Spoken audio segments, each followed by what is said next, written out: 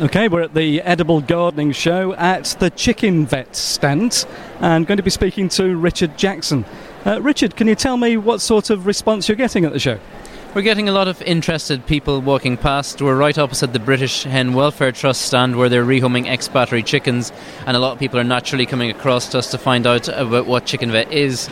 Chicken Vet was founded by the St David's poultry team, and we traditionally dealt with a lot of commercial birds, but over time, as more and more people were keeping backyard birds, we found that we were getting a lot of calls from them. So we've set up a website, Chicken Vet, and on that website we've got lots of disease information.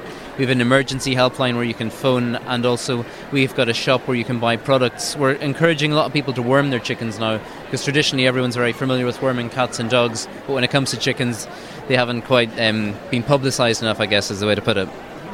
Can you tell me something about the growth of poultry keeping in the UK?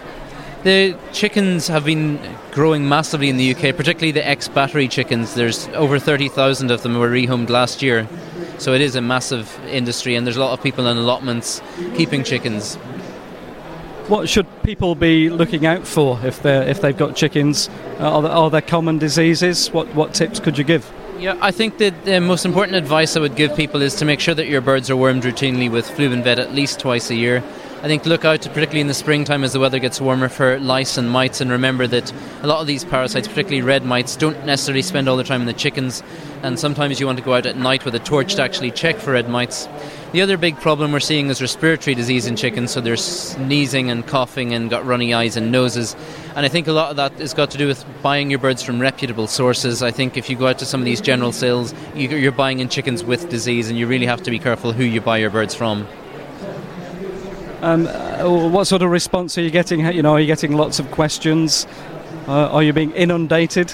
Yeah, we're getting lots of people coming up and asking about their backyard chickens, and a lot of people are very keen to buy worming products and get more information about them, because I think there's not a lot of publicity about it yet, but I think in the future, just as worming for cats and dogs has become more common, I think it will for chickens. Thank you very much for talking to us, Richard. Thank you very much.